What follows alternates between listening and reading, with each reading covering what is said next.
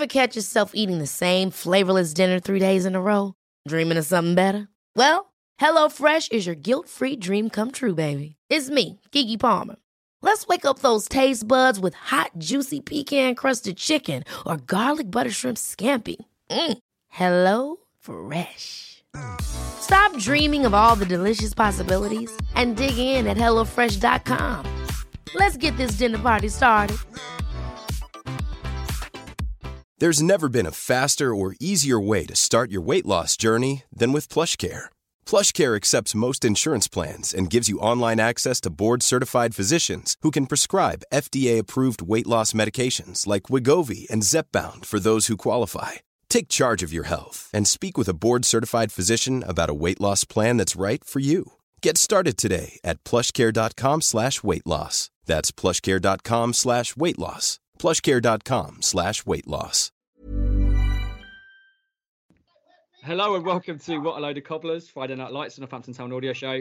I'm Tom Reed, and for possibly the last time this season, promotion willing, I'm joined by Martin Maloney, Ian Brandt and Jefferson Lake for a end of term show. Martin, the season's boiling down to a couple of matches via Exeter and Barrow. How are you feeling about it all? I'm honestly optimistic. I think you always think, are you in with a chance? You know, it's not playing away.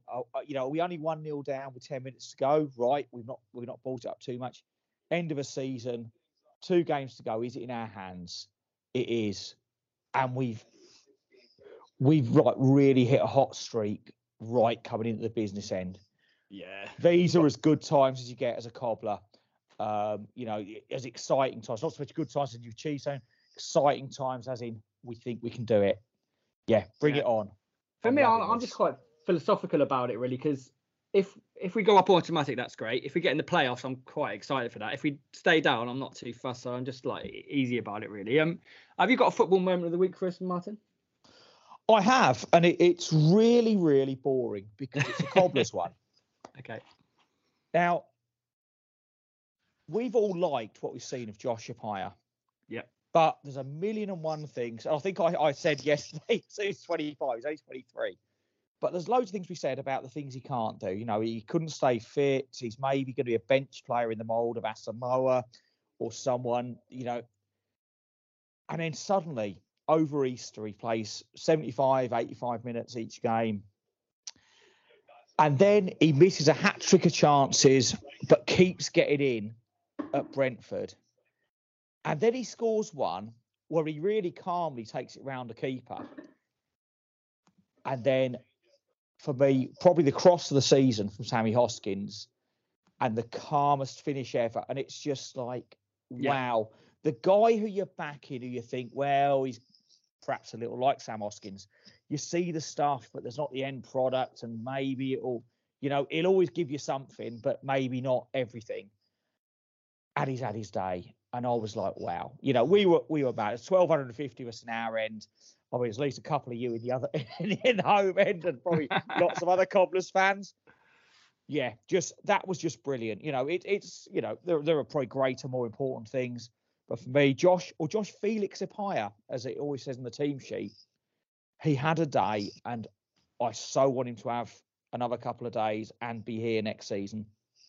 Yeah, all he has to do now is just do the business in 2 games, and he'll just be a bit of a hero at the club anyway, no matter if he stays or not. But just good moments when we're, you know, in the way end, and the atmosphere was just really good, wasn't it? Everyone was half cup, I think, mainly. That's why they didn't sell any beer in the away end. But it was just well, I'm not down with any of that sort of thing myself, I believe. So no, you were sober as a judge, actually, Martin. I saw you though. You were talking about your latest moves in on Play by Mail chess, weren't you, Martin? Yeah, I believe. I don't even know how to say a move. I just know the sequences of letters. But yes, I think the Queen's eating some prawns or something. in her castle. Night or something. Yeah, castling. Just. I blame. Don't them bishops? Now you think about it, don't they look a bit phallic? They do, Martin. I don't know what that's apropos of, but yeah. This show's going to go to pot. We know anyway, so we might as well just get on with it. Anyway. We need to lean into it. Exactly. But that was a good football moment of the week, actually, to be fair, man. It's got off of Marcus Rashford, so we're doing pretty good finally at the end of the season. Don't worry, I'm saving all Marcus Rashford for every pod next season. Ian, I hear you're that nervous about the Cobblers game on Saturday that you even forgone your pre-match meal of scampi platter at Chili Village. How are you getting on with the promotion fever? Let's hope this year I don't get playoff fever, and it's like the vaccine of automatic promotion gets me through it. Yeah, I went past Chili Village the other day. I think is it gone vegan? There's some sort of vegan thing going on there. Veganism. I'm swaying towards the vegan bandwagon.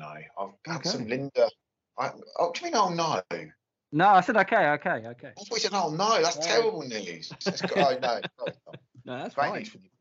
Yeah, no, I was treated. I got a bit of a bombshell for you all guys. I was there on Saturday, and I was up in the I was up on the balcony. I got a late invite to the balcony. Nice. VIP section.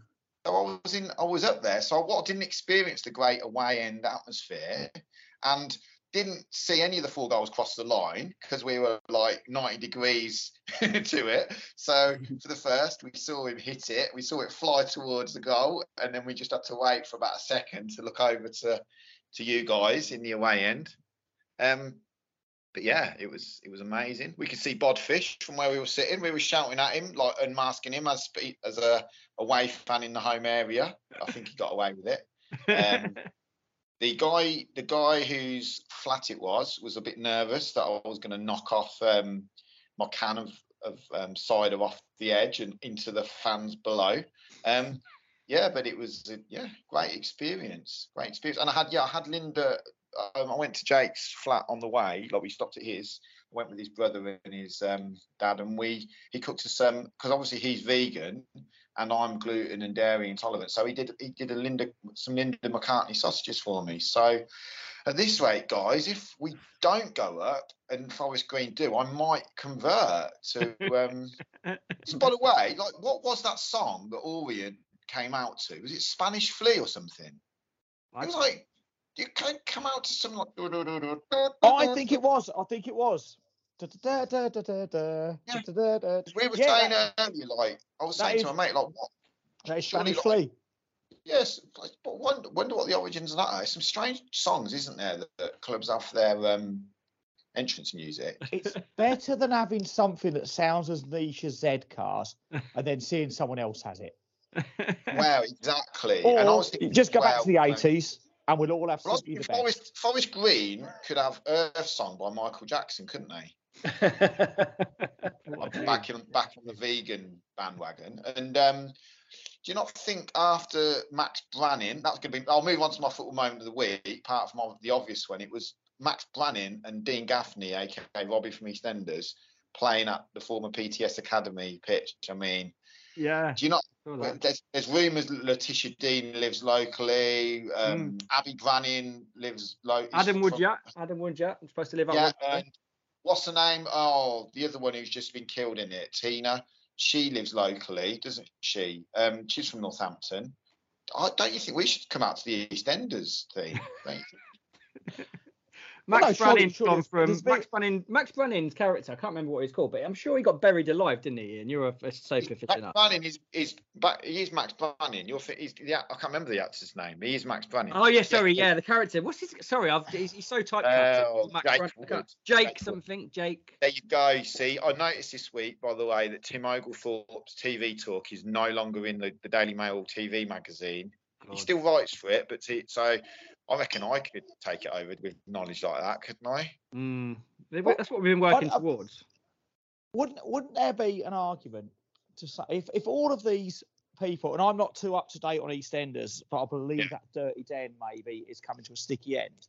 But if they're all up around there, then surely, matey boy on the market, what's his name, Fitzy, yeah. He's barking up the wrong tree going the cron. He just needs to speak. Some of these celebs have been around Walford Market.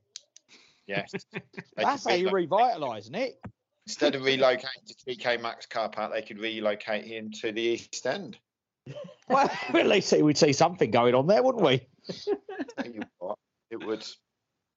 No, so yeah, and also Bodfish, he dug out those photos from when was it the Queen Vic five-a-side team, and they were wearing pretty much the cobbler kit from, was it 80? What was the year with the C, the Carlsberg C? 80. Oh, 83, 84. Yeah. That was the Queen Vic five-a-side team kit as well. It all links together. That is a kit shirt I had made in China that I have, which I think is probably the only one still in existence. Was it made by the company that bought Cobblers a couple of years ago, Jiangsu? I don't think it was anyone that good or equally that dodgy disappearing, because it did turn up about 50 days later. So Ian, so when you go and watch the game in this flat, and I think, is it the same guy who the club publicised or the Chronicle or whatever? Yeah. With his missus, right? Yes. So when you go and watch from this guy's balcony, you can't see any of the goals. We were right, like I was leaning on the edge of the balcony looking over, and you could see the goal, but you couldn't quite see it, like the line, the touch line. So it was, annoyingly all 4 goals were at that end, weren't they? Yeah. But yeah, we saw, like, you could tell we saw everything that happened, just didn't quite see it cross the line, but it was, quite an experience. I suppose you've got a toilet if you need it, haven't you? You can go and watch telly if you want to, I almost didn't make it because we came, we didn't. Yeah, first thing I did when I got in, because we walked like from Tottenham to like Orient, and it was. Yeah, I was like running in. It's like, yeah, nice to meet you, mate. We really got to use your toilet. It's just it was you could see them, Jake and that wave, like we were looking for people waving. Is it true that Jake had too much to drink and he was in bed by 8 o'clock? Is that? I mean, he was. I didn't really notice any difference. He was his usual self, to be honest. He put it in the group chat that he was put to bed at 8 o'clock because he had too much to drink. Yeah. I think we all did it after that day, to be honest with you. But that was a good football moment of the week. Jeff, Cobblers obviously promotion in the promotion mix. You've seen quite a few Cobblers promotion seasons. You've worked on quite a few. How's this one looking, do you think? Because it's quite unusual to be in the top 3. We usually scrape into the playoffs late on, don't we?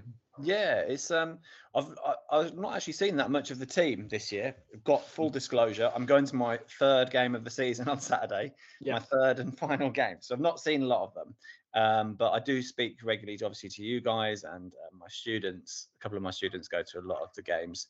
The general consensus is best goalkeeper in the league, best defence in the league, midfield, is okay, and then up front. Probably could do with another striker.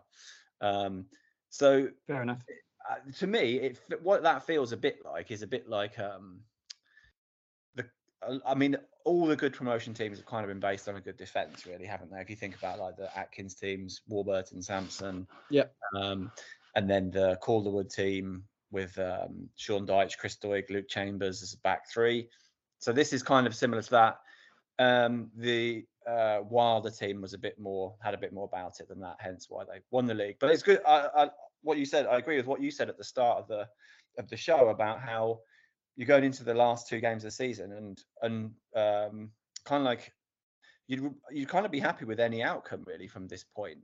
I think like if they are to get promoted, that's a massive overachievement in terms of, from what I understand about the budget of the club and things like that, and sort of pre-season expectation levels. So we should sort of like well ahead of schedule if they do get promoted. And we've kind of had the conversation, haven't we, on here about whether that would actually be, not such a great thing. It would require a lot more investment. Let's say that. And I think, and you boys will know this better than me, that quite a lot of the defenders are out of contracts at the end of this season. So it's a weird one, isn't it? Because it kind of feels like it's a bit like now or never, maybe, for this group. But yeah, I don't think you'd be that. I don't know. I've sort of, it's one of them, like, you kind of set yourself up to think, well, if we don't go up, we've had a good year, we've had a nice day out and all that, we've had a good year. But when you've been at the top for so long, to take it like that. You want the caravan, don't you? You want the speedboat. Yeah, exactly. I've read online this week, bear in mind this was on the hotel end, so take that, make of that what you will. But I read we've got bottom 8 budget, like we're bottom 8 for budget on players. Like I don't read the hotel end ever, but I had heard that a few months ago, yeah. But I can't see that with people like Eppier and I don't know, bottom 8. I can't see that. I'd say, if I was thinking about it, I'd probably be where we are. I mean, maybe not top 3, but maybe a promotion budget. I can't see us outperforming it that much, but you never know, I guess. I don't know if they added quite a few players in January, didn't they? So it might have been boosted. They spent some money then. I don't know. I don't follow it that closely anymore. Yeah. But yeah, I am actually going on Saturday, but I'm in the front row of the North Stand, so I'm virtually on the pitch. And if there's a pitch invasion, which I assume there will be, I'll be the first one on until I do a hammy and have to get whoever the 2022 equivalent of the late Dennis Casey is to come over and give me some treatment on the sidelines. There's gonna be some stray shots hitting you, Jeff. You need to take some. Oh, absolutely. If I don't get a header, I'm gonna be very disappointed. Yeah, it's all sort of boiling up. It's sold out. Exeter sold out their allocation. Looks like a couple of the players enjoyed themselves, shall we say, in the local hostelries around Exeter. So hopefully they're not really on their game, but it'd be a good occasion anyway. Jeff, you got a football moment of the week for us? I have indeed, and I can't believe that someone didn't get this one in before me. Okay. So this is, although maybe it's because I've only been to 2 games so far for the Cobblers, but this has been one of my favourite football seasons in terms of the big picture of football. There's quite a lot to like about this season. It's been really great to have fans back at grounds and stuff like that, and you kind of really appreciate just what a difference that does make to, in inverted commas, the product of football when you're certainly watching it on TV. Manchester United continue to be absolutely terrible, which is hilarious because I know an enormous amount of Manchester United fans. And obviously the Cobblers are doing their thing, but it was a beautiful moment last weekend when I'd been listening to the Orient commentary and that game was kind of in the bag, and I went to the White Elephant for a nice glass of red wine. And just as I was lifting it up to take the first sip of it, it came through that Peterborough United had been relegated, which was just a wonderful moment. And I love that. And Gary Maybe, who does the films the games for Anglia, I think he might still do it for, but he's an Anglia TV cameraman, obviously played for the Cobblers. He does stuff at Peterborough as well, and he always just used to say, basically, Peterborough and Northampton is the same club. It's they're not actually that different as clubs. It's just that they're having a good time of it at the minute, and they've got a bit of money, and it'll all come back down. And and that's kind of a bit like that's what rivalry is all about, isn't it? There's an expression for it, and I can't think what it is at the minute. It might be the narcissism of small differences or something like that, where good. The closer you are to someone, you hate them, or things, something like that. Anyway, but yeah, that was just really nice to see them get relegated, and really, like, for all the. They've done great business in the transfer market, and Barry Fry, this expert salesman, getting millions and millions of pounds for all these players again and again and again. And next season, they very realistically could be in the same level as the old Cobblers, So the cycle of life and all that. I'm not sure of the quote you were looking for there, Jeff, but I was thrown towards a Morrissey song with the attitude of most Peterborough fans taught us. The more you ignore me, the closer I get. Yeah, very good. Yeah, that could be the one. It does add a bit of spice if we do go up, because there's a lot of good teams in. Well, obviously Posh aren't a good team, but there's a lot of teams that we really want to be playing against in League One. Derby are down, aren't they? And well, I mean, I always think League One's a brilliant division because you've got kind of like it's like a graveyard of the mismanaged Premier League clubs, isn't there, Martin? You know about Sunderland, obviously, and Ipswich Town are in there, Derby County, one of the most mismanaged clubs of recent memories. It's where big clubs go to die. Yeah, brilliantly put. Perfect. Yeah, it's always good to see them get relegated, and especially over a nice Rioja in the White Elephant, whatever you drink. What's your red wine of choice, Jeff? In there, I think it's a Merlot. A Merlot is a bit. I know it's a bit of an easy option, isn't it? But I just tend to just say whatever, really. Oh, you're not surely to celebrate Posh being relegated, break out the claret. Yeah, it should be really, yeah. But no, it was a wonderful moment, and this is the thing with because they're quite an aspirational club, so they will always have that risk of coming back down, won't they?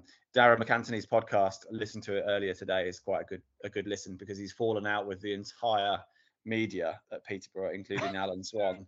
So have a listen to that if you haven't already.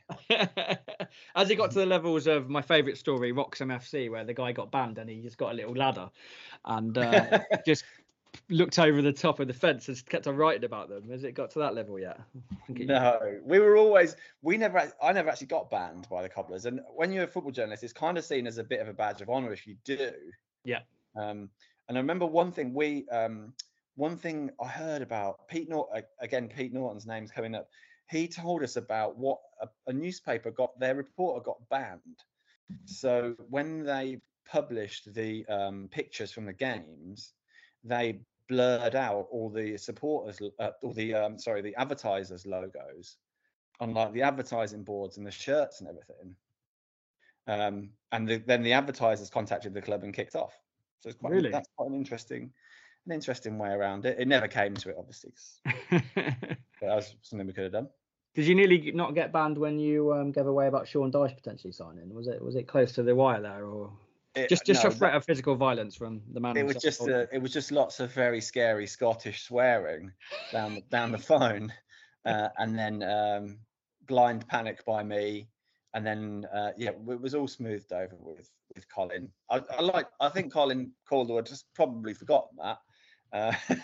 But I was actually thinking the other day, I might write a book about my time covering the Cobblers. I'm going to call it "Don't Shoot the Messenger." Yeah. But then I did think that there's probably only you three and then 2 listeners that would buy it, so it's kind of pointless, really. No, but all of your enemies you made in the managerial and football world would buy it. People like Ryan Gilligan, he'd buy 2 or 3 copies. So Gary Johnson would buy a load of them and then burn them in his back garden. Yeah. Yeah, exactly. So there's always a readership for these. Of course, yeah, we'd punt it off. Just give it a go, and you never know what stories we'll dig up. Right then, let's move on to the Cobblers catch-up feature, where we round up the week's news from Sixfields. For this bit, I'm joined by Martin Slugger Maloney, James Averill and Keith Buckby, all recovering from hangovers from Leyton Orient at the weekend. How you doing, guys? You all right? Good, thanks. Very good, very good. Yeah, good stuff. So let's start with that brilliant win at Leyton Orient. What a day, lads. What a day. James, I think everyone was a little bit nervy, sort of subconsciously, as to what to expect, but we blew Orient away in the end, didn't we? Yeah, it was a strange one for me because I wasn't expecting to go. So I hadn't kind of like mentally prepared for the game. I was going to do the whole switch the phone off and see what the thing was at the end. And then, managed to wing a ticket. And, we absolutely blew them away. The first half was some of the best football I've seen us play in years. Unfortunately, it was in the home end, so I couldn't properly celebrate some of it in the correct manner. But it was really good to see all the fans having, in the way bit opposite, having a really good time. And yeah, we were unplayable for bits of it. It was a very even start actually for the first kind of 10 minutes, but once we got that goal, we were all over them like a rash, and they couldn't handle us. And yeah, I think it was the best performance I'd seen from us all season in terms of that first 45 minutes. And really good to see us creating chances. I mean, we scored 4 goals in the first half. We could have had 6 or 7. It was that one-sided. They then get the goal right before half time. You think, and we even responded to that. So yeah, it was a perfect first half almost. What was it like going in the home end? I've never really done that. Was it? I guess because they haven't got much to play for, and I don't think it was the biggest crowd from their perspective. That you weren't surrounded by people. Let's put it that way. It was a pretty spicy atmosphere still, was to be it? honest. Me and Brendan were quite surprised at how up for it they were. But I mean, yeah, we could kind of. I don't think we were hiding that we were Cobblers fans, really. We didn't overtly celebrate, but we were pretty much talking about Cobblers stuff throughout. So anyone who was sitting in front or behind of us would have been well aware who we supported. But yeah, it was it was a good atmosphere, and it was very interesting kind of. I've only ever done that twice before when I've been in the home end. Yeah, it's a League Two ground at the end of the day. There's never really huge trouble, particularly Leyton Orient. They've always seemed a nice bunch. Got on well with the fans I've met. I know quite a few O's myself. So yeah, it was interesting. Being in the home end, hearing some comments and that, and they didn't seem too enamoured with some of our tackles, but hey ho, it is what it is. I didn't think they were that particularly bad, apart from the Rose one at the end, but we'll get onto that. You must have been busting to celebrate when that Mitch Pinnock goal went in. That was an absolute net buster.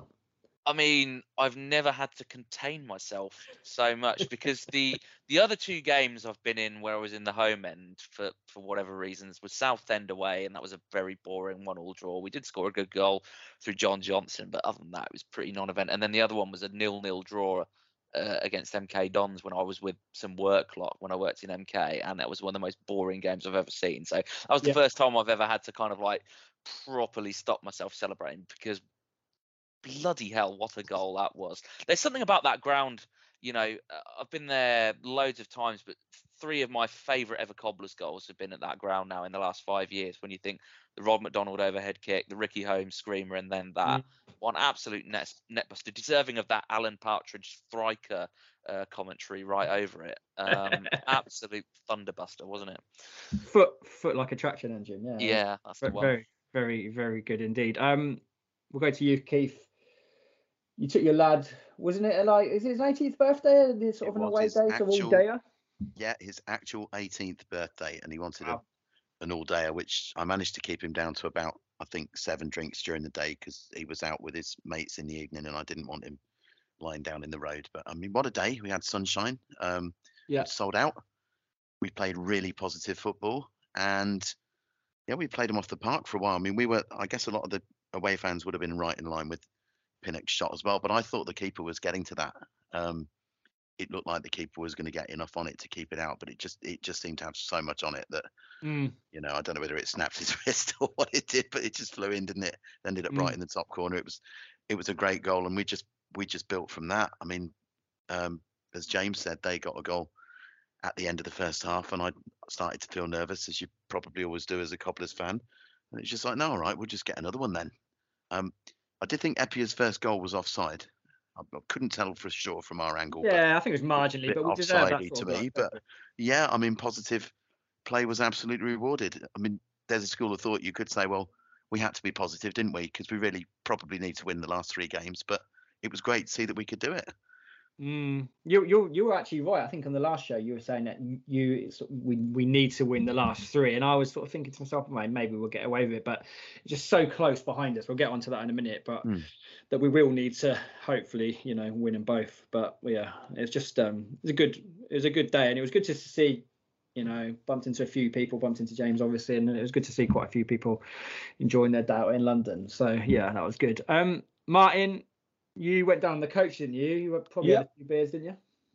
Yeah. We stopped in, I think it was Wanstead beforehand, which was a nice pub there, full of Orient fans who were top quality. Really, really good day out. I think we've had some good days at Orient over the years. I think James alluded to some of the goals, and another really, really good day out there. And probably, I think I remarked to a couple of people around me, the atmosphere felt as good as anything has felt since 2016 that have actually been, that we've been at, as opposed to where we couldn't go to Wembley and such like. Yeah. So yeah, real good times, and puts us in control now with Port Vale slipping up in their derby, which was nice. I think Orient is just a good away day in general. Obviously, you're going to London, so we went to Spitalfields before, and you got all the stuff of London offers. But yeah, just the Alton ground's a good size. It's not too big, not too small. They've got a good clubhouse there. It's got quite a good family vibe, a bit of atmosphere. So I always enjoy. On the clubhouse, we got there about 2:20, and they'd already called last orders. We couldn't get a drink. They saw you come in, Slugger. Lovely looking place, but yeah, I think a bit tight with the old last orders. They just thought the word went around. Martin Slugger Maloney's in town. He's going to drink us dry. We need to save some for the regulars. Yeah, it's not the biggest clubhouse, I don't think, but it's just apparently it's got good beers when you can get one. But yeah, it's just an enjoyable day out, and obviously the performance makes things so much better. And we'll get onto it in a little bit if we're going to be as on the front foot in the next couple of games. But we'll see, I guess. Martin, what did you make of the performance overall? Obviously, it was really good. I was quite impressed with Eppier. I just think he adds that extra dimension up front, doesn't he? He does. I mean, I was kind of worried for Eppier a few weeks because it just felt like, he's never going to get fit. He's almost, going to be a player, a player off the bench. And Brady had been sort of clear he was handling him sort of with care. But then, since I'd kind of resigned myself mentally to, the best we're going to get with Eppier is, last 20, 30 minutes off the bench. He's played sort of 75, 80 minutes every game. And he's gained in confidence. He's, you can tell he's enjoying, a run in the side. And he's unplayable. He's got that combination of pace, bit of power, really works hard, makes intelligent runs. I mean, he had, before he scored, his finishing hasn't been great, and it looked like it would be one of those days again, as he missed chance after chance. Then once he got one, I can only imagine his confidence is sky high, and I would be, if I'm Exeter and I'm looking how we set up, it's like, right, how do you neutralise him? And that's, that's good, because I think offensively, it's probably been a case previously where if you stop Mitch Pinnock playing, they're going to struggle a bit with creativity. But now, there's another point. Hoskins is banging form as well. It's, what a great time to have really sort of got ourselves really on the front foot and flying. So yeah, a thoroughly enjoyable day. And Eppier, and there's no way, 25. There's no way he's breaking into the Leicester side. So you would figure he'd be on his way at the end of the season. I'd love to see him signing here. I'd love it as well. I just can't see it. I think he's just, you look at him and he's just got some nonchalant skill, and sometimes for me that's just too good for League Two, maybe even League One. So I love it, but I just can't see it. But let's just enjoy him while we've got him, I guess. James, we've seen we talked about it in the last podcast, various formations, various sort of systems and stuff, but it just feels like this, you can call it a front three, a front four. So Eppier, Hoskins, Appere, and then there's Pinnock just sort of moving around as well. It just seems like a good fit, doesn't it? And it's good to watch. Yeah, I mean, I'm not going to lie. I thought the chances of going up automatically had passed because we just simply weren't scoring enough goals. And since we've changed to the formation that it is at the moment, whether it's due to Lewis kind of being out or whether that was something that they were looking at, it's worked fantastically. And they really complement each other well. Yeah. Appiah in particular, you could tell there was a spark there, and since he kind of made that cameo at Mansfield where he did more than anyone else in like 2 minutes, in the 2 minutes he was on, he's been getting better and better each game. And the fact that he can now kind of play 70, 80 minutes is a really good sign for us, because I think he is kind of player that we've had for a little while. Like you say, someone who's very technically good, will run at people, but doesn't just run at people, has skills to to beat them and to get round them. And then you've got Pire, who works just so hard, and he's kind of, I think he's the kind of key to it all, in that he's making such a nuisance of himself and creating space for others and holding the ball up well, getting the ball off to those guys. And Pinnock's kind of hit a real purple patch as well, and Hoskins has as well. The ball in from Hoskins for the Appiah for the fourth goal is an absolutely superb ball, superb crossing, inch perfect and a really tidy finish. And the four of them do look really good together. and long may it continue. Hopefully, I know it's only 2 games, but I think that they look like they could even cause problems in League One. Obviously, you want to add to what you've got, but I'd be reasonably happy with that kind of 4 in League One to start with. I think Apire in particular has got real potential, and I think with a good pre-season behind him with us, I'm really positive that he could have a really good career for us. Yeah, and it's crucial. We've talked about it quite a lot, and even the club CEO James Whiting talked about the need for continuity. So whatever happens, we want to see this side mainly stick together as much as possible.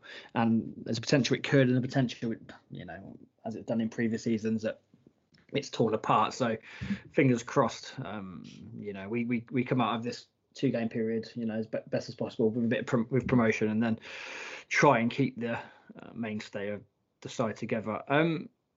Keith, you've got to give the club credit for have built, especially Brady has built something you can buy into with this. So Brady himself is, he's obviously got a lot of at least care for the town and the club, and that's easy to buy into. And then the team itself, it's quite likable, isn't it? I think, Keith, there's no arseholes of previous eras we've had. They just all seem like something you can buy into.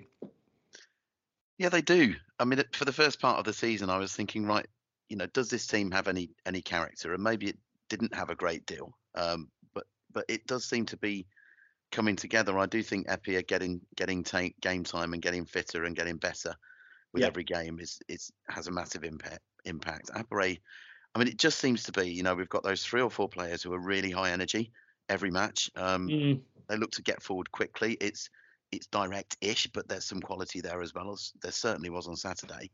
And how can you not like it? Just that spirit that game was played in. Until the last few minutes, I guess you could say, when we looked to shore it up with good old Danny. But it was it's just really enjoyable, and maybe they've come good at the right time, and maybe between Epia and Apare, they can maybe become a Callum Morton type performer in the last few games of the season, maybe to get us through and get us promoted. Yeah, I agree with a lot of that. When you talk about character, sometimes players, they're not necessarily sort of you bite your ankles sort of characters, but sometimes they can just be quietly professional, or they may have an impact in the dressing room. And I suspect people like Horsfall and Guthrie have got that sort of character. But Williams is always it just makes me chuckle, doesn't he? He is a sort of player that you can really get behind as a Northamptonian.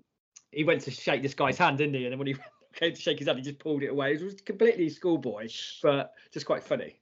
But that's pretty much most of it, the game covered against Orient. Just another little bit of news.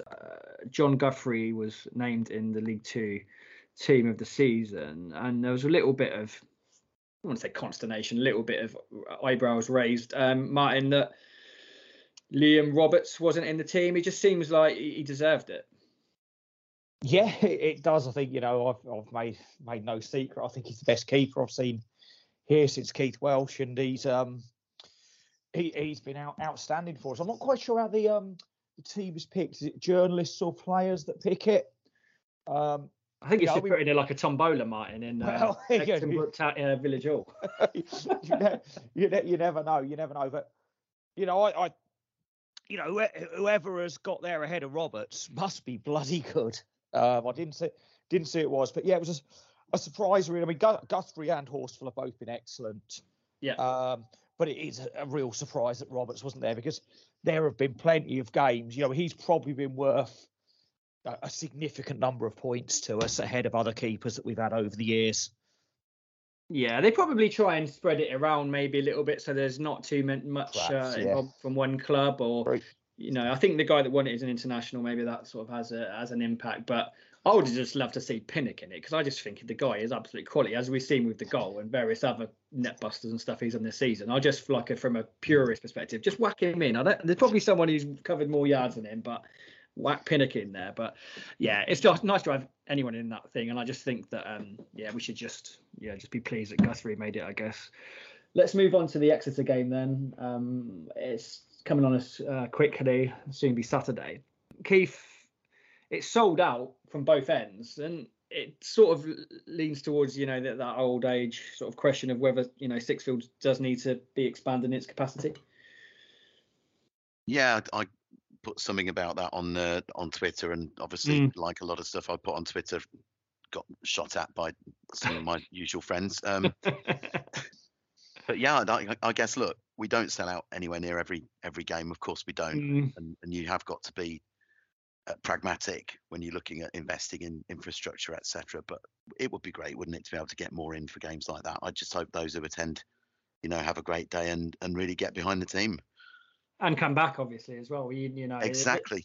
There's some Cobblers fans are a little bit parochial in, like, who are these Johnny come latelys, blah blah blah. But we need to be getting up. We've talked about hundreds of times. We need to be getting up to 7,000-8,000 to try and get the club a bit more sustainable. So, yeah, let's pack out as often as we can. I guess if you go with we will make do with what we got. Sixfields was never been built. We could be playing at the county ground still. You've got to have some ambition and some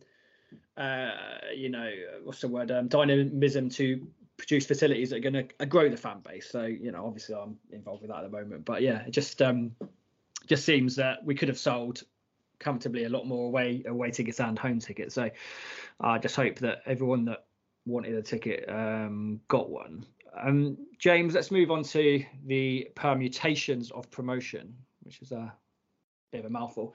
We talked about it in the previous games. I'll quickly go through the the run-in for the clubs involved. So Cobblers, obviously, they're in third, play Exeter and Barrow, which is it's hard to sort of judge how difficult that is, but it's not going to be easy.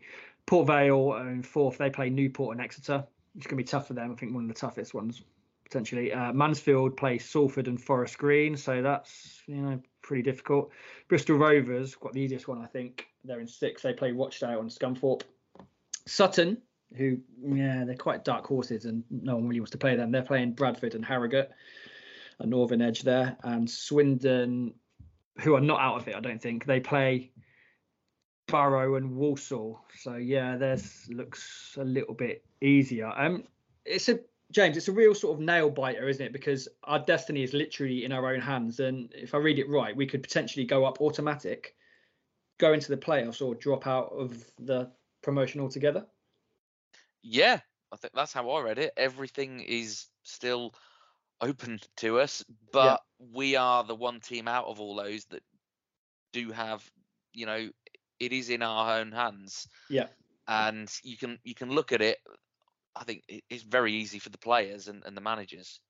Win the next two games and you're up. And I'm sure that's the approach that they'll be taking.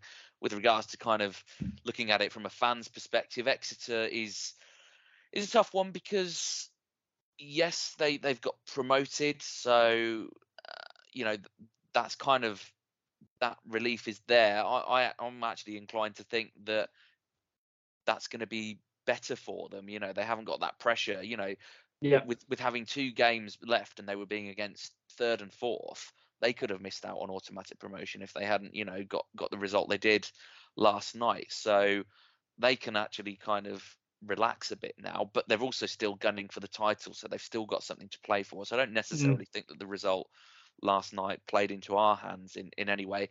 That said, we can beat them, and we do appear to be a bit of a bogey side for them. I would suggest, I can certainly think of a few times that we've put in good performances against Exeter, and we've just got to hope that Saturday is another one. I do have to say I'm happy for them.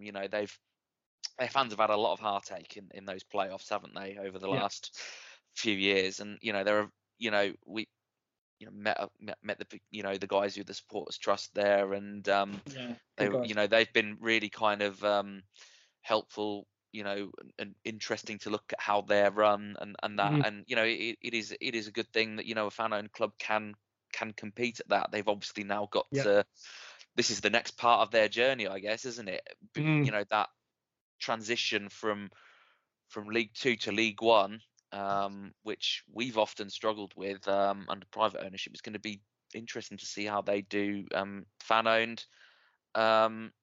it's going to be interesting to see how we do it potentially as well, because we've obviously brought in a lot of these, new infrastructure things like the transfer committee. We've invested, I feel like if we do go up, this is the first time that the managers would kind of stay in place, and a lot of the players would probably still be in place as well. So, we talked, forever, didn't we, about the fact that we don't appear to ever be prepared to go up, if you know what I mean. If we do go up, I feel like we're probably in the best shape that we've been in for a while. But, first things first, let's win those 2 games. Yeah. Well said. A good summary. And Exeter, like you said, I've spoken to Nick Hawker from the Exeter Supporters Trust as part of the show, and they're just a good, well-run sort of family club, quite likeable. And obviously, we want to beat them on Saturday. Let's go to you, Martin. It's going to be difficult or interesting for John Brady to approach this, because on one hand, we've just gone and smashed Leyton Orient. So therefore, you could just say unchanged going into Exeter, we'll beat them. They'll be on the beach or whatever. They've had a couple of beers after their promotion. On the other hand, Exeter are a damn good side. So then do you start looking more cautiously and saying we want to contain them, Martin? What would you do as a manager? Well, I think you've got to ride the momentum. We've got to work on the assumption we need 2 wins. We've played we defended well for 3 games out of 4. And if we're going to defend a bit poorly, let's do it on the day we score 4 goals. Because the goals we conceded weren't particularly good ones. It just didn't matter because of how good the attacking performance was. But I think you've got to back yourselves. With it, assuming that the majority of players are fit, and you go for it that way. Because I think if you try and be a bit more cautious, you run the risk of a bit of negativity. Then another side, someone else scores. That I just think you do what's been successful for us for the last 4 games, and you go for it, and you back your defence to and keeper to keep the odd chance you're going to give away out at the other end. Because if you end up losing at home, it's probably not that much different to drawing. I think we need to be aiming to get to that 82 that no one can catch us on. Yeah, and I guess also if you go cautious against Exeter and we lose, therefore then you're looking over your shoulder at you're looking at the Barrow game with a bit of a negativity around it. You've gone cautious, and then you don't know where you are. So I guess you just got to go with the philosophy that's done you well to push you up into the promotion places and see what happens. But definitely hanging over the whole thing is if we lose, God forbid, both games and drop out, and then it's just it's an interesting psychological thing. And I think Brady probably is the guy to deal with it because he doesn't seem to be phased that much. Heath, are you optimistic about Saturday, or are you nervous? I think we've got a reasonable record against Exeter, haven't we? And over the last few years, I mean, firstly, congratulations to them as well. As you've said, I think it's a great club, and I'm not going to bang on about fan ownership because people will say that's the only thing on my agenda, but I think it has to remain an option as an alternative to relying on 1 or 2 people. But it's good to see, and they've done it the long way. There's a great, if anybody subscribes to The Athletic, there's a great article about them in that today, with quite an extensive interview with Nick Hawker. But anyway, look, I think, didn't they prepare for the playoff final by having fish and chips? I'm sure they did. That was part of their preparation. So, hopefully this time, now they've actually been promoted, they've had a full-on pub crawl and some dirty kebabs and other junk food, and they'll be in no fit state to defend against our new positive open style of football on Saturday. But I still think we've got to win both games. I do. Yeah. I guess you could say, well, maybe we there's one scenario, maybe we could win on Saturday. Could things work so that actually we're promoted after Saturday if the right teams lose? Yeah. I'm not good enough at maths to know that. But I think it would require the 3 teams below us to lose, wouldn't it? Yeah. And I was hoping for 3 away wins last night, and that didn't work, did it? They all went the wrong way for us, I think, those results. So, it's in our hands. I think we're really we've done really, really well to get to this stage and have it in our own hands. I thought we'd blown it when they had that run of dodgy games against poor teams a couple of months back, and we've turned it around. And I think we've just got to carry on. I think we've got to go all out. Yeah. I don't know if it's wrong with me, but I'm sort of like, if we get in the playoffs, I wouldn't be too disappointed, because I really want. We went to Orient, it was brilliant. I want a trip to Wembley. No one went against Exeter, previously, to, sort of defeat the ghosts of that. What was he called? Adi Boothroyd's final, where it all went terribly wrong. So that's great as long as we win that trip to Wembley. It's great. Yeah, as long as you win. I know. But if we got in the playoffs, I wouldn't. James, would you? You know where I'm coming from? I wouldn't be. I'd be quite excited. It's at the end of the day, I think we'd all say we've probably overachieved to what we all thought we'd do at the start. So playoffs. I think obviously, if you're in the position where you've got promotion in your own hands with 2 games left, you're going to be disappointed if you don't do it. But I think if that does happen, you'll also be like, listen, we've still got a good chance here, So I don't want it to happen.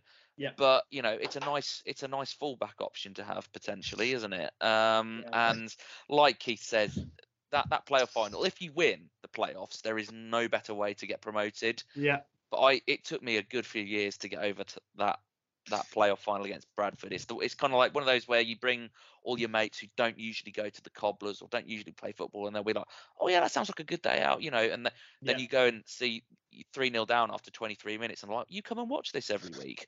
And that was just a horrible day. But I think we're due some. We had a little bit of payback with the 4-0 win at Wembley, but unfortunately we couldn't see it. So if you can get promoted by the playoffs, it's hands down the best way to do it. But I'd rather we just went up automatically. Yeah, fair enough. I guess there's a couple of points. One is that I think that Adi Boothroyd performance put a lot of the floating fans off for God knows, maybe about 20 years, probably still having like counselling about it.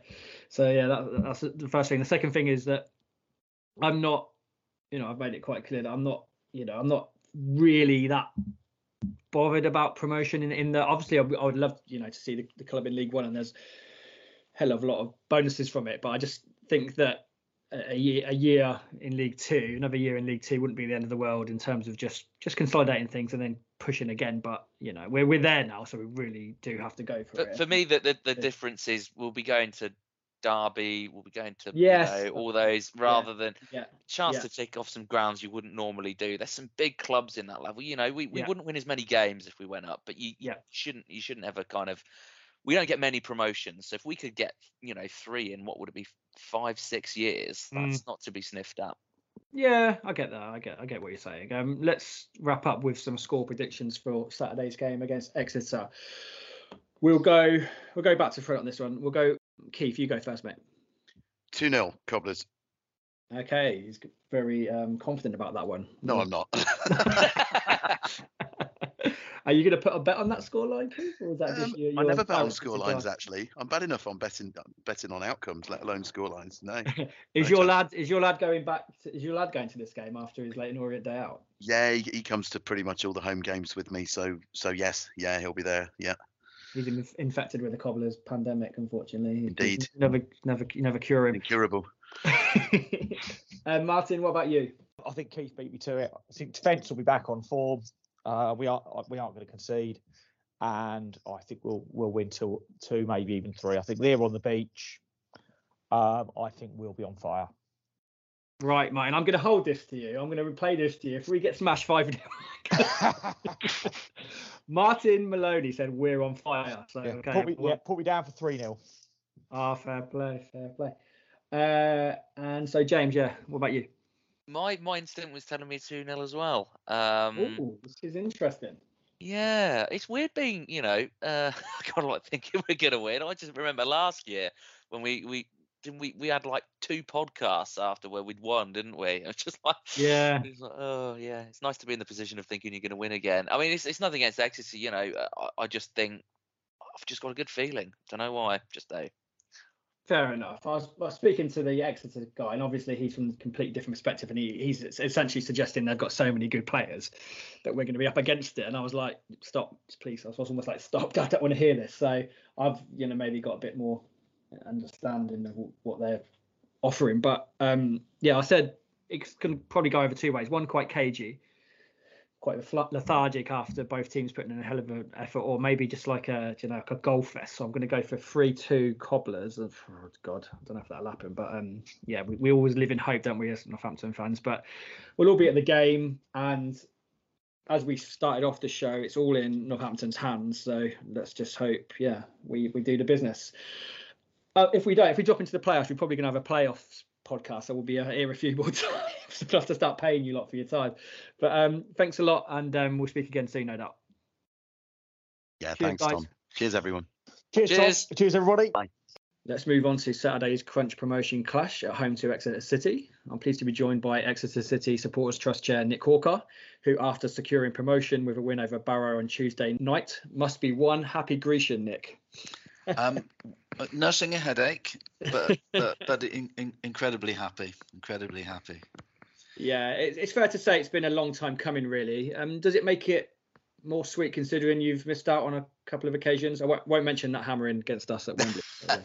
No, please. I remember that game very well. Sat in an empty Wembley Stadium, and it was one of the most depressing games I've ever attended. Yeah, I should imagine. Yeah, I don't think you'd find anybody from the Exeter contingent who feels otherwise. In terms of it being a long wait, we always seem to be there or thereabouts. So we tend to have good seasons and enjoyable seasons. In the past, we've kind of stumbled at the final hurdle. So we're a club that continually build, and we always talk about success. We don't always associate what goes on the pitch in terms of whether we've been successful or not. So there are lots of different ways we can measure that, and we've done an awful lot over the last few years in particular to move the club forward. And we've often talked about having a League One club, regardless of what league we're actually playing in. And so from my personal perspective, I think we've always been growing, or we've had some good seasons. That's not necessarily been reflected in where we finished in the league. But for the supporters, you could see their reaction at the final whistle yesterday, and they, Tom, they've been incredibly patient. Because of our ownership model, they buy into the model, they buy into what it means, both in terms of accessibility to the club, but also in terms of the fact that we have to be patient. And it sounds a bit twee, but we have to save up in order to do big things. We have to save up, and that's what we do. Yeah, so I'm absolutely thrilled for them last night, and hope there's more nights like that to come. It's a case of small gains, isn't it? And I don't think you can always judge the success of a club just literally on results, or the direction of travel, or just the benefit to the community. And I speak to AFC Wimbledon fans, and I think they're a bit down in the dumps about their performances this season or their results, but what they're building there with that brilliant stadium and all the infrastructure and all the community work is just brilliant, and it really will stand them in good stead. It stand Exeter in good stead for the years to come. How much of the success do you think is down to the makeup of the club, its fan ownership ethos and the community spirit there? I'm the greatest advocate of fan ownership, but I think I would have to acknowledge that it works for us. We've been fan owned for 20 years. We've got supporters coming to the park now that have never known anything different. Yeah. But there are also, there are other models out there, and private ownership can work just as well. I think what's important is the ethos and the strategies that you employ within the football club. And you just said small gains. That's exactly what we do. We set some really sensible fiscal strategies to make sure we don't overspend. We make sure that when we recruit, and this is true of players as well as staff at the club, that they understand the type of club that we are and the type of player that they need to be. and whether that's going out into the community, whether that's behaviour on the pitch, it all gets rolled up into the club ethos. So I really greatest advocate of fan ownership, but what we do and how we do it isn't because of fan ownership specifically. I do wish that some owners would pay more attention to the way we do things, though, because I think football would be in a much better state than were they to. Yeah, on a happiness scale, you look at a lot of Premier League clubs, and there's huge clubs like Manchester United, Everton, fans of clubs like that, and they just never seem to be that happy. And I think that sometimes the way the club is run or the setup can just have an overall impact on that sort of quality of life around the club. And I think that's what a lot of clubs are struggling with. There's something missing. And I think what Exeter have got is that inclusivity, where every supporter feels like they count and that they can have a say. And that sort of links in, funny enough, to Brian Lomax. I did a podcast with David Conn about Brian, and we're going to release that pretty soon. And Brian Lomax obviously had a huge impact at Exeter. You could probably fill us in a little more on that, but yeah, just that inclusivity, fans as partners, and I know it's an old cliche, supporters not customers and stuff like that, but yeah, it just feels like Exeter are getting that balance right, and your fans just seem to be, a fairly happy bunch. Perhaps sort of fill us in. I remember you guys coming on our pitch back in the day at Sixfields back in the 90s, Save Exeter City and stuff, and it was sort of Brian's sort of model when he helped you guys out a bit that essentially started the Exeter Trust, wasn't it? Yeah, very much so, and we were, his name is spoken in hallowed terms at Exeter, and we were hugely grateful to Brian and Northampton Town at the time, and we've stayed in close contact with the Northampton Town Trust. I always regard you as friends, and so a big part of our history. I think we often refer to the Exeter City family and the Exeter City way, and I think you've kind of nailed it in terms of, and this is why I don't think that model of ownership particularly matters, but what you do have to do is make the supporters feel involved, and because it is their club, the club sits in the community. There's no point in it being there. It's not a library. It's not a bank. It's not a post office. The whole point of it being there is to be a part of that community, and so you just have to open your doors and be seen to be looking after folk, and whether they're interested in football or not, actually. But certainly for our supporters, I went to the ground today, and there's volunteers clearing up after last night. There's people clearing the rubbish and collecting tin cans to raise money. So all of those things kind of fit into the ethos, and even where I choose my words very carefully now, but even where you might think we don't need a volunteer, don't stop them. That this is how they access the club. This is how they feel they make a contribution, and it's really important. And what it does do as well is the players see it, and the other staff see it, and it makes them feel that they're somewhere special. Yeah, I think you're right. I guess we could also flip it on its head to an extent, because often when Exeter's mentioned, and I hear it quite a lot, is it's luck there. It's luck.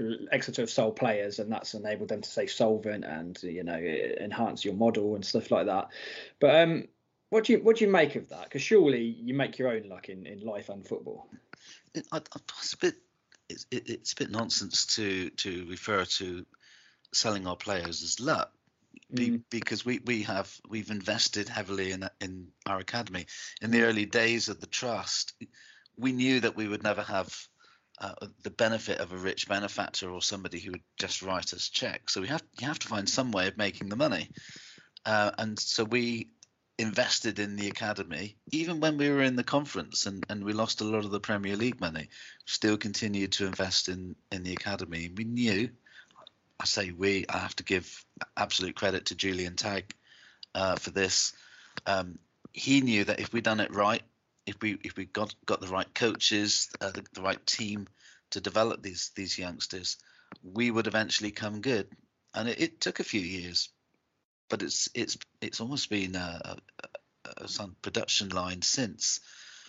And don't forget as well. So we have developed some great players and have sold them for lots of money. And there's all sorts. There's the gift of sell-ons and that which means money keeps coming to you as they play. God bless Ollie Watkins and being picked for England. That helps us out a bit. But I think it's not luck. It's not that isn't luck. That's what we work for. That's what we know we've got to do. Yeah. And the other really important point, Tom, when we play you on, I don't know what the team's going to be like on Saturday, but it's worth having a look at the first 11 on the pitch and count the number of academy players. Yeah. That are on the pitch. So when they come through, we've not paid a transfer fee for those players. Yeah. They're not journeymen who have taken a pay rise every time they've changed club. That's not luck. Yeah. That's our business model. That's part of the way we trade. And sometimes you'll go through a couple of fallow years where some players just haven't come through, or we haven't been able to make transfers. That's happened. It does, we don't have £1 million signings every year. Yeah. But we do enough to keep going, and we have reasonable gates for the size of our game, our ground rather, and the size of the club. And we make it work. And like I said earlier, when we want a luxury, we save up for it and do it when we're able to do it, and when it doesn't compromise our sustainability.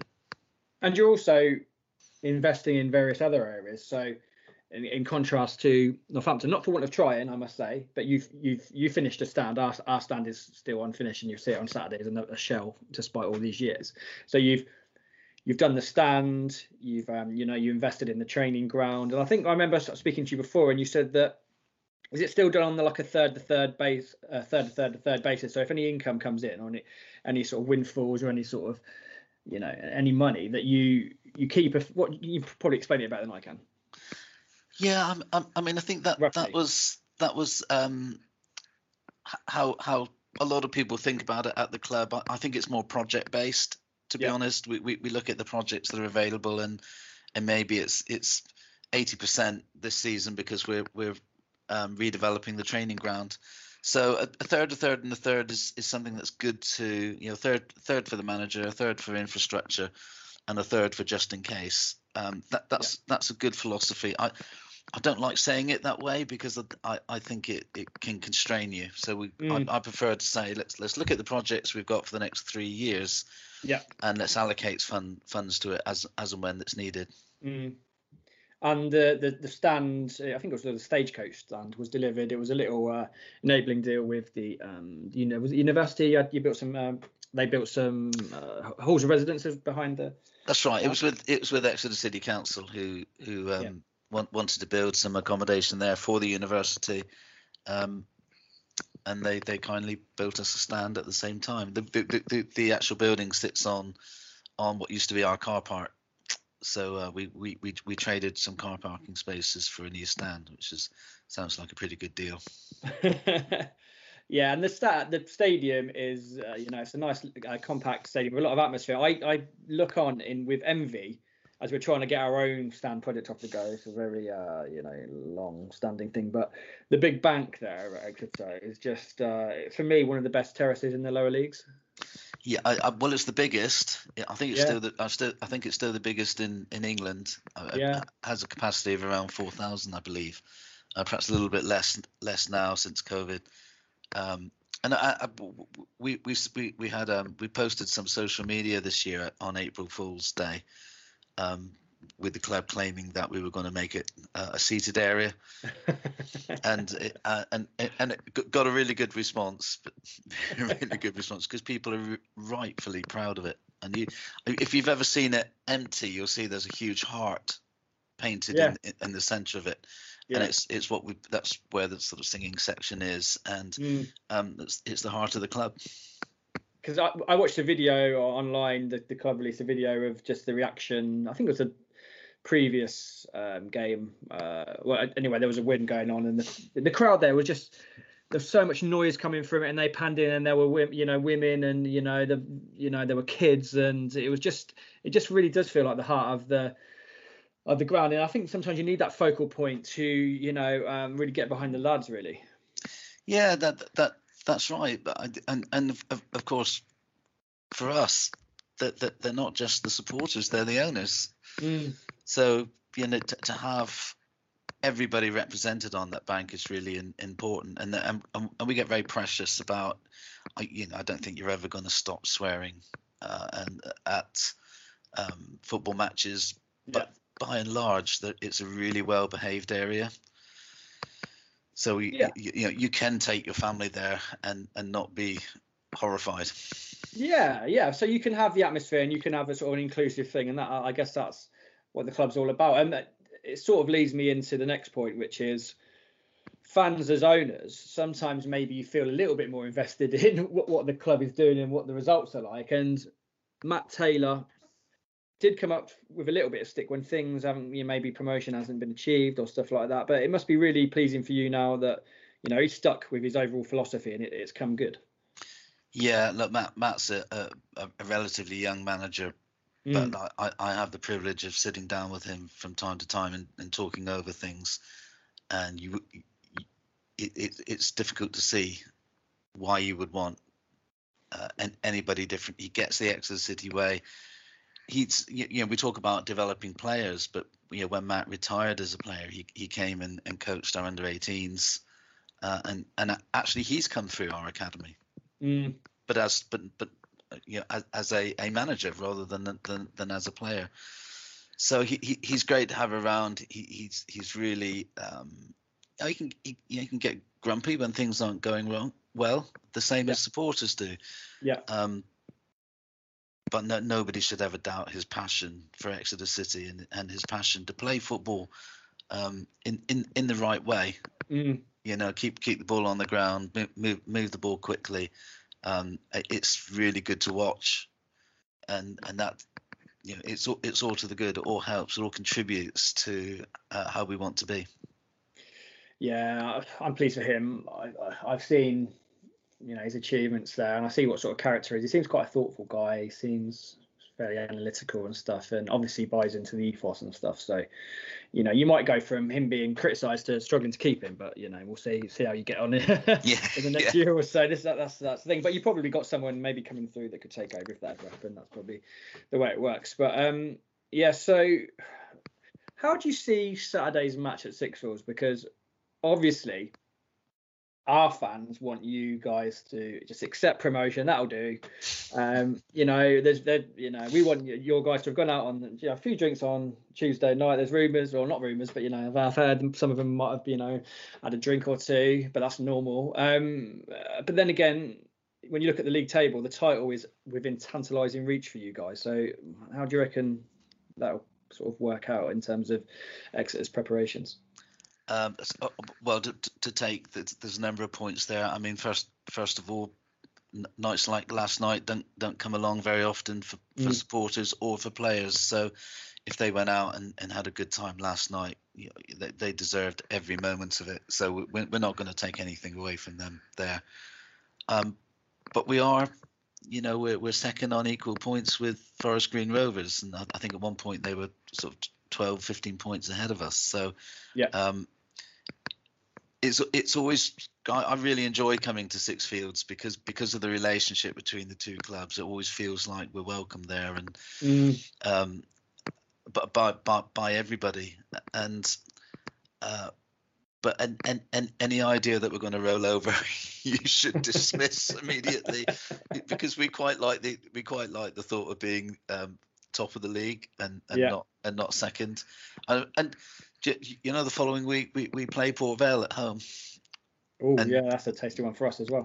You know, they're all the last month. So every one of them is the League Two has been so tight. Yeah. Every game has been really important, and the great thing about Saturday for me will be that I won't have to have my calculator out working out who's winning and who's losing and what we need to happen elsewhere. We've done it on our own terms. But I'm really looking forward to the game. It will be a good one. I'm sure. Sixfields is quite interesting. Sixfields is quite interesting because the way it was built, it was deliberately built that way. Brian Lomax didn't want any the trust didn't really want any separate executive areas. So at Sixfields, you notice you all troop up to your seats and you just all sit together and you're near the fans essentially. Yeah. So that was a deliberate design feature, which I think it was quite neat actually. Yeah, it's well, as I said, it's always nice. Everybody's always welcoming, supporters as well as the officials at Northampton, and really looking forward to it. What happens on the pitch happens on the pitch. You know, that doesn't have to transfer to any other areas of the club. Yeah, Port Vale are chasing us for the third place spot. Yeah, so we've got 2 games obviously left, and it's completely in our hands now. We've got Barrow, who you played. You can probably just let us know what Barrow are like, but obviously not too bad. But then, yes, we've got Port Vale just below us, and you can hopefully do us a favour. What were Barrow like actually? Just they were very effective. You know, they took the lead against us. I think they just made it really difficult. They knew it was a big night for us. I think we were probably a bit nervy. Not wanting to give anything away too quickly, and then we did, and we're chasing the game.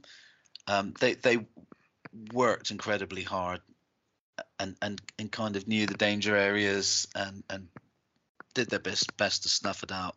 But you just need a little bit of quality every now and again, and towards the end of the game, you know, Matt J pops up with a well-controlled cross and puts it in the corner. So they're a good side. Don't underestimate them based on where they are in the league. They're a good side. Yeah, I don't think John will underestimate anyone really. We're up there for a reason in third place, so it literally is in our hands now. And Exeter is going to, be a big game. As I said, you're going to be going for that title, and we're going just to get that third place spot essentially. What players, you've mentioned Matt J, what players should we watch out for on Saturday? Is there any injuries, or have you got a full complement? No, we have had injuries. Sam Nimbe came on as a sub yesterday. He was one of our kind of longer term injuries, but at the moment we can field a pretty full strength side. So okay, people like Giovanni Brown, Tim Dieng, Jack Sparks. Talked about Matt. Look, they're all over the pitch actually. You know, so oh god. So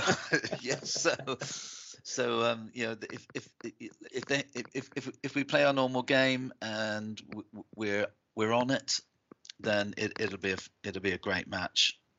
Great match. How are you at coping with set pieces? Because that's our real speciality. We're absolutely lethal.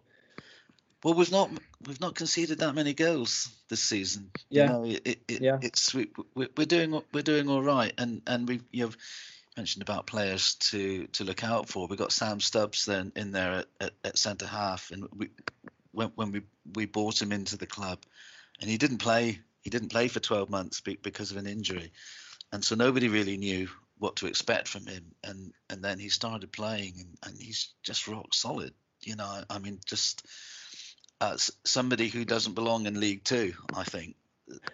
So, I'm sure your manager's worked out how he can hurt us. But we've beaten a lot of teams this year, you know. So we're not coming with any fear. Just a desire to have a really good game and a really good day out.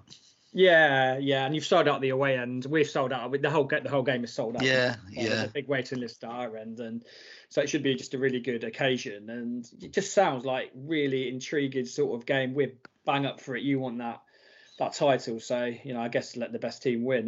Let's go with a score prediction. Let's put your neck out on this one, Nick. Oh, I'm hard, isn't it? It's really hard. It is hard. I think. Do you know what? I'm going to go 2-1 Exeter. Right. Okay. See, I could see that happening. Hopefully it doesn't. But yeah, it's hard to see. It's going to be KG, because you're already promoted. You probably take a 1-0 or whatever. We're nervous probably because we know that everything's in our hands, and sometimes that plays on the nerves. So yeah, it could either be maybe a 1-0 or something wild like 3-2 or something like that. I'll go. I'll go 3-2 Northampton. I've got to be positive. Yeah, of course. I've got to be positive. But yeah, safe journey up anyway. And thank you ever so much, Tom. And enjoy your promotion celebrations. It's been a real team effort at Exeter. Really hard fought, really. And yeah, just enjoy it. But just hopefully lose on Saturday and then go and beat Port Vale for us. Well, we'll try and do half of that for you. Okay. Yeah, we'll see how it goes. But thanks a lot, and we'll speak again soon, no doubt. Thanks a lot. You better do. Thank you, Tom. Cheers, mate. Cheers. Have you got the Northampton Monopoly, Jeff, or do you have to dig it out? I can have a look for it. Do you want to talk amongst yourselves? Yeah, have a quick look for it. I'm just interested to see what's on there. While Jeff is looking at the end of term games day for Northampton Monopoly, the rest of us can talk about a little feature. I'm going to call it Replica Cobblers, which is we put it out on Twitter for listeners to tweet us with their Cobblers players who share the same surname. And we've had absolutely loads of responses. Before we go through the listeners' responses, I was just going to sort of quiz you guys on who you can think of for the name Taylor, because we've had a few players with the name Taylor. Martin and Ian, can you think of what players can you think of that were called something Taylor? Ian Taylor. Couple of midfield. Yeah. Ian Taylor, yeah, that's one. I was just saying, it was great to beat his final ever football match when he chucked his boots over his shoulder, didn't he? Yeah. And everyone said, do you remember that before the game they were saying, there's going to be 2,000 Villa fans there to wish him on his way. There was about 20, wasn't there? Yeah. But I say it's all. Go on, sorry. I was saying, then when he came off the pitch, because he subbed him, didn't he, with about 15 to go, and he came off the pitch, and they all just got up and went. They couldn't even be bothered to stay and watch the end of the game. It is always nice to see the second city's second club fans come to visit. But I was thinking, you had two Taylors in midfield, almost polar opposites. So there's Ian Taylor, classy player. I remember him starting at Vale and then ending up at Villa. He scored loads of goals at Vale and then became a really good player at Villa and ended up with ourselves via Derby. And then there was Jason Taylor, who I can't believe was still playing. We played Barrow earlier in the season because, like every defensive midfielder, he looked about 32. And this was like 10 years ago. Yeah. And that chant, it seemed to start, it seems to have followed a few players, but it always felt the most meaningful when they were singing up the opposite end of the West Stand to me, if Taylor scores were on the pitch. Yeah, I remember that. And I think he did once, and they didn't invade the pitch, which was a little disappointing. After all that build-up, Martin, they let us down with the lack of pitch invasion. So he was one, and this is a good thing about this little game, is that I didn't even have on my list, so I just added Jason Taylor. So for me, this is why we need Snake more. He's probably in bed by 8 because he's in trouble. But Greg Taylor is another one. Greg Taylor, left back. Is left back or right back? Youth team player. I think, is there a Greg Taylor playing at Motherwell or somewhere? Or no, is it Celtic now? And I've at least twice I was to Google it. Is that the guy the Cobblers let go? And it's totally not. Yeah, we can't take in another club's Taylors. There's too many. I think there's 2 left. I went to school with a Greg Taylor. Never played for the Cobblers. But I will say this. Guess what his sister was on? His sister was on Nightmare. Grange Hill? No, Nightmare. Do you remember Nightmare? Yeah. That rings a bell. What was that like? Was on Nightmare. I don't think she was the one walking around the dungeon. I think she was one of the ones guiding them and trying to work out the clues. like 2 side steps to the right. And so yeah, never played for the Cobblers though. A dire warning, adventurers. That was a brilliant show, Nightmare, wasn't it? It was. I should bring that back. This D&D spin-off we're going to have for the summer. I can't wait for it. But Nightmare was sort of like the pioneering sort of computer graphics, wasn't it, Ian? Because it was a lot of sort of like, what would you call it, like special effects and stuff, and there was always some sort of jester that they bumped into, wasn't there? It was sort of terrifying. Yeah, they'd have a few actors along the way interacting with they're quite, at the time, state-of-the-art CGI, wasn't it? Yeah, they should just like fall down a hole or something, didn't they? That's quite well though. Yes, I saw a clip. So believe it, it's weird because someone was streaming an episode online a few months back. I watched it, and it was just happened to be the one I watched was the one that my mate's from middle school sister was in. And I found out she's actually now married to somebody I know as well. So it's just a small world, Northampton, isn't it? What a claim to fame being on Nightmare. So there's two Taylors left from what I can make out. I'll give you a clue if you can't think of it. One was good at free kicks. That's a massive. Oh, Matty Taylor. Yes, Matty Taylor. Is the other one John Taylor? Yes. Oh, Shaggy. Yeah. Had a piss for extra time at Mansfield. Were you reporting at the time? Yeah. Did that happen in the corner of the ground at Mansfield? Is that not just a myth, or did it happen? Not that I'm aware of. You're probably too busy watching the actual penalty shootout, like just about to happen, to not from the away end. It's a no doubter. Yeah, he ran into the. It's still ramshackle. Went there this season. That bit down the side, where it's just kind of beat up old terracing, and ran in there. Stood and quite a lot. Pissed that he'd last quite a while. But yeah, sounds like me at Leighton Warrior. It sounds, I mean, it's probably, it's probably a shorter trip than running back to the changing rooms to do it. Imagine that though, like you did have a big career at Northampton, but your whole time is just remembered for taking a piss at Mansfield. Like, wasn't John Taylor like a beanpole, very tall guy? Yeah. Yeah, we had a lot of pace, didn't we? We had a lot of strikers. We had like Asamoah, Sabin at the time. Yeah, it could run all day, but we needed someone with a bit of experience and a bit of physical presence. He didn't have to be the fastest, so he actually did quite a good job. He scored, I think. He scored in the running, didn't he? Yeah, he scored. He was brilliantly. He was Cambridge United's manager, wasn't he? Not even player manager, just manager, and he got sacked. We signed him as a player. Yeah. Good signing actually. I don't think we should be signing players with a weak bladder though. I don't think sets a good example. Do you know what I mean? That was his age. He was probably 3 times in the night. We'll go through some of the other ones. Jeff, have you found your Northampton Monopoly yet? Or are you still? I have found it. I've got the board opened out on my lap. Brilliant. Talk us through like some of the squares. I'm interested. What's on the Old Kent Road? Yeah, it's going to be Bellinge or something. The Old Kent Road is the National Lift Tower. We're starting low. Well, and then what's the next brown one? Is that Whitechapel Road? I think so. Yeah. Abington Park, which is very harsh. No. Where's the Eastern District? Where's the Exton one in there, Martin? Oh, no, it's not really like that. It does have a cobbler's picture on it though, in like around in the middle area of the board. And what's it said? Go to jail. It just says go to jail. Yeah. Oh. Yeah. Go to Wellingborough Jail probably, or Wood Hill. That new one they're building by the road. So hang about if the Old Kent Road is the Express Lifts Tower and the next one up is Abington Park, what the hell are Mayfair and Park Lane? Well, Park Lane is the Guildhall.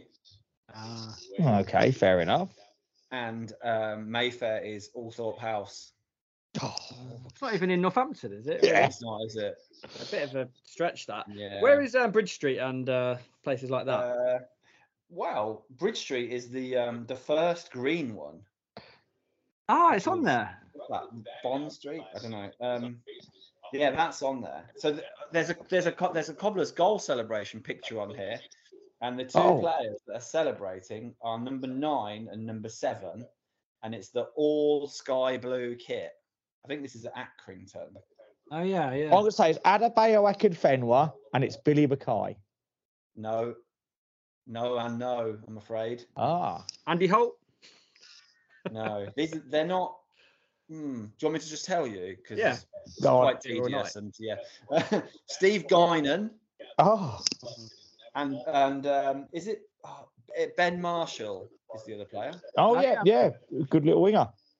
So I thought the jail could have been the place where they used to hang people in Northampton. That could have been quite the actual Northampton jail. Yeah. My mate, we walked past there one time, and he's like, "That bit back there is where the condemned people used to walk up to their thing." And I was like, "Oh, that's nice." Bit of living history. Sixfield Stadium is on here, and it's that badge. The badge where it's not the proper badge, the one that's claret and white. Do you know the one I mean? It's like the Pokemon one. Yeah, like a manga comic badge. Oh yeah, that was absolutely slated when that came out. I remember that. So the 3 sports stadiums are the pink ones, but controversially, the County Ground, Sixfield Stadium, and then the most expensive one is Franklin's Gardens. No. Well, yeah, obviously, yeah, but bloody Tory game this is. So I think if it's a big game, then I have to move to Milton Keynes. Yeah. What landmarks do you think they've missed out on there? Like, is there Western Fable Centre? I think Western Fable Centre should be down towards the Browns. It is not. It's not on here, so that is a big miss. Oh, what about Grosvenor Centre? Grosvenor Centre is on here. It's it's one of the oranges. So they're the good ones to get, aren't they? What about Billy Acrodrome? No, it's not on here. You can't do Northampton, not do the Aki. That would. So do you want me, should we do the tour? So it goes National Lift Tower, Abington Park. Then the light blue ones are Church of the Holy Sepulchre, Delapre Abbey, and Guildhall Road. Fair enough. You might have to edit this out later, Tom, but we'll do it anyway. Yeah. And then there's the sports stadiums in the pinks, and then the oranges rather, are the Market, Abington Street, and the Grosvenor Centre. Mm. And then the reds are Lodge Farm. What? They've clearly run out of ideas at this point. Just put it anywhere on the map. Abington Park and Lodge Farm. Bracknell is clearly a better industrial estate than Lodge Farm. Swan Valley, surely. Upper Mounts and Abington Square. Upper Mounts. You city slickers. And it's got the Cron logo on it brilliantly. Abington Square. The yellow ones are 78 Derngate. Fair enough. Wellingborough Road and Swan Street. The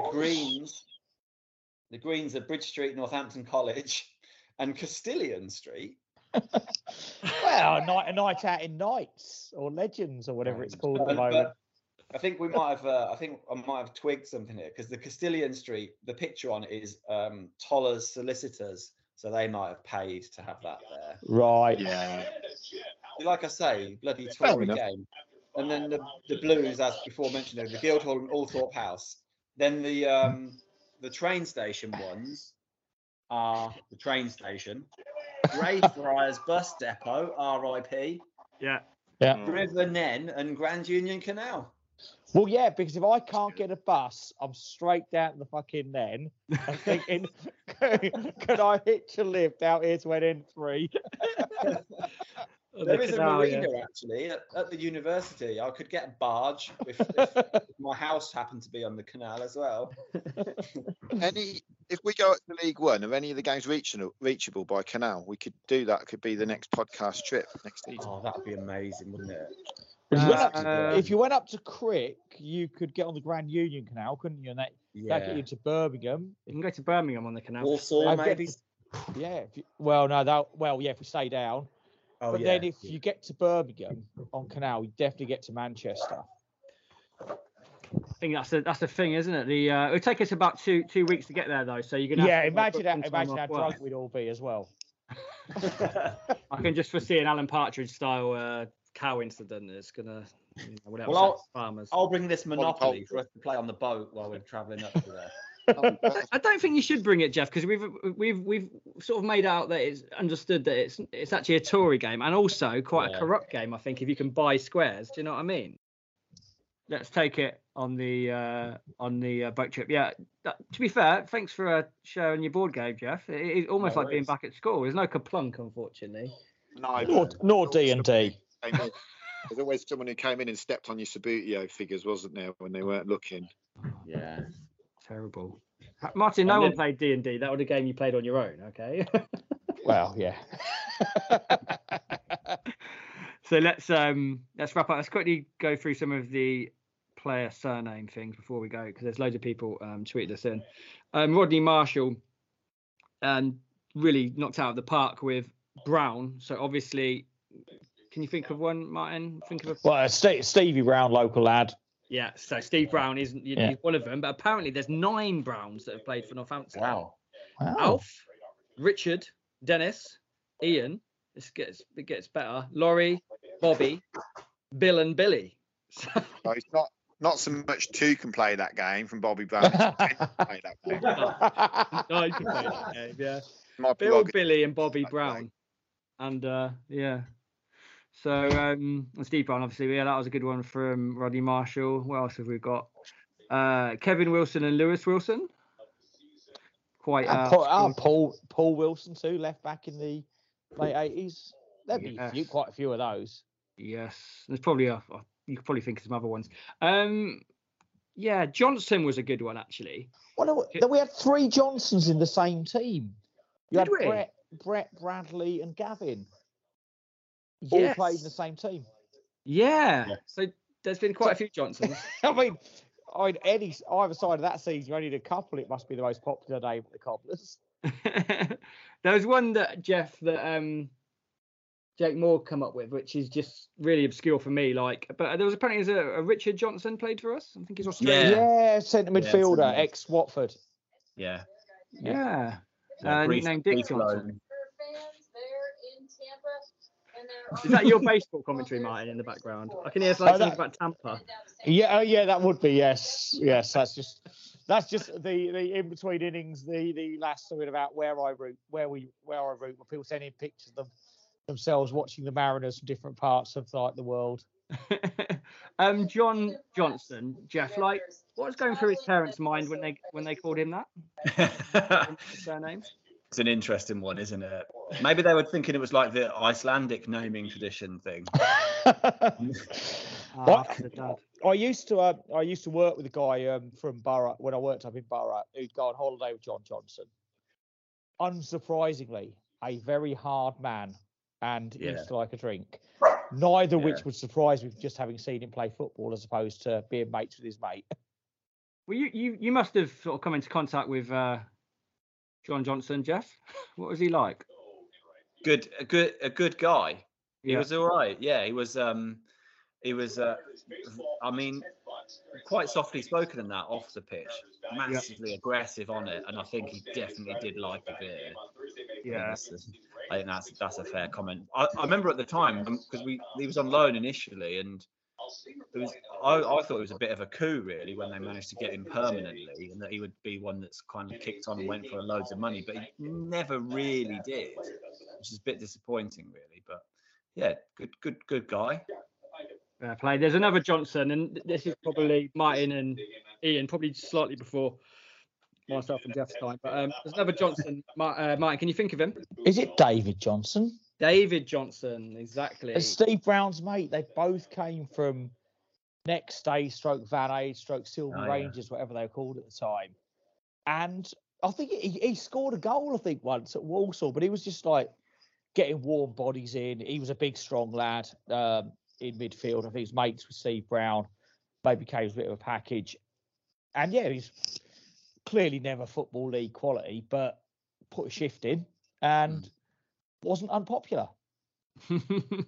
Yeah, just the number of Johnsons in Northampton is slightly worrying me now. We keep uncovering them. So just a couple more before we finish. Phil Garlick, Richard and Colin Hill.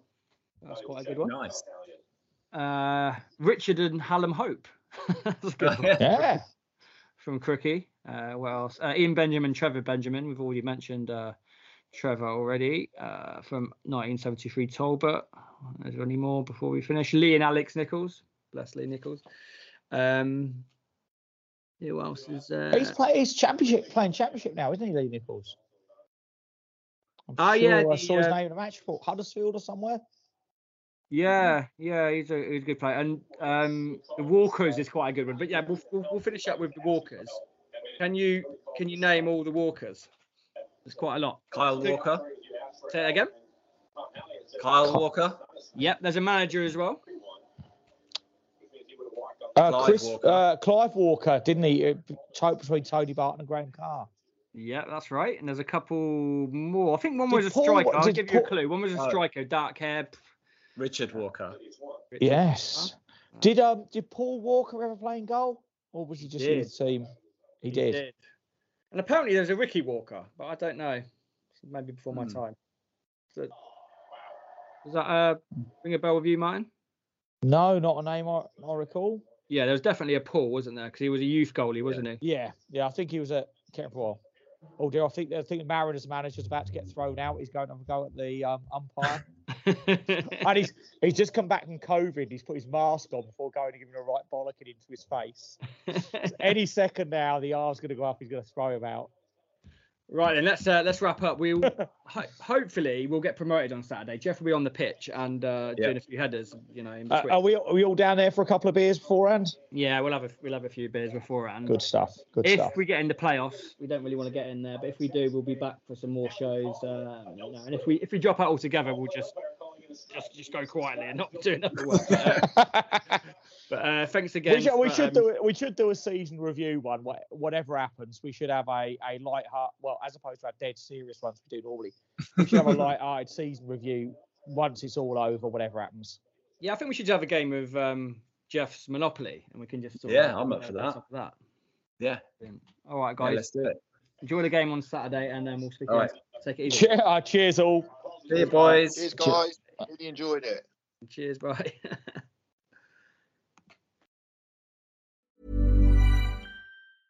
Even when we're on a budget, we still deserve nice things. Quince is a place to scoop up stunning high-end goods for 50 to 80% less than similar brands. They have buttery soft cashmere sweaters starting at $50, luxurious Italian leather bags, and so much more. Plus, Quince only works with factories that use safe, ethical, and responsible manufacturing. Get the high-end goods you'll love without the high price tag with Quince.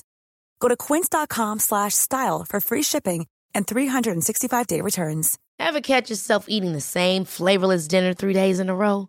Dreaming of something better? Well, HelloFresh is your guilt-free dream come true, baby. It's me, Keke Palmer. Let's wake up those taste buds with hot, juicy pecan-crusted chicken or garlic butter shrimp scampi. Hello Fresh. Stop dreaming of all the delicious possibilities and dig in at HelloFresh.com. Let's get this dinner party started.